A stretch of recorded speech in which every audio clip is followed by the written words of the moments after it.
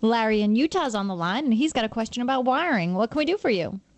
I've got this 100-year-old house. At least half of it's 100 years old, and the other half is in the 50s, and it needs to be rewired. Okay. Some of the wiring is still the original wiring that was put in about 1920, and then the other half of the house that was put in about 1950, and it still has screw-in type fuses. Okay, well, first of all, why do you want to rewire it? Is it because you're concerned about the fuses? Because if that's the case, there is no concern. As long as the fuses are correctly installed, they will protect the wiring. Or do you want the convenience of circuit breakers? Prefer to have the circuit breakers, but my insurance company tells me they're not going to continue to insure it with the old wiring in it. Because of the 1920s wiring? Do you have what's called knob and tube wiring? Yes. Okay, well, I understand that.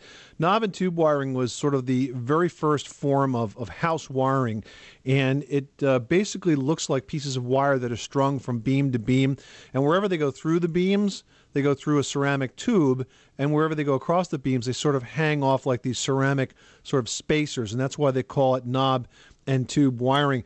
The other problem with knob and tube wiring is that it's not grounded, it's not groundable, and also in a more modern house, we tend to insulate over those wires, and that's a problem because they were designed specifically to be air-cooled, so when you insulate them, they become unsafe. So I certainly understand that concern.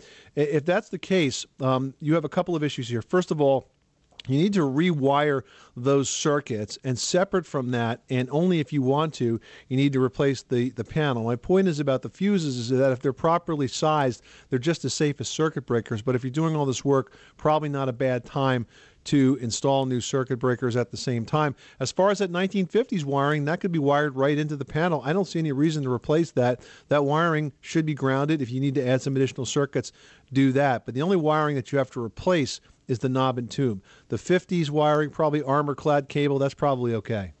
Okay, thanks very much. You're welcome. Thanks so much for calling us at 888-MONEY-PIT. Mother's Day is almost here, and you can get her the most beautiful time-tested gift around. A watch she can wear every day from Movement. Whether mom's into classic dress watches, rare and refined ceramics, or tried-and-true bestsellers, Movement has something she'll love. And right now, you can save big on the best Mother's Day gift ever with up to 50% off site-wide during Movement's Mother's Day sale at MVMT.com. Again, that's up to 50% off at MVMT.com.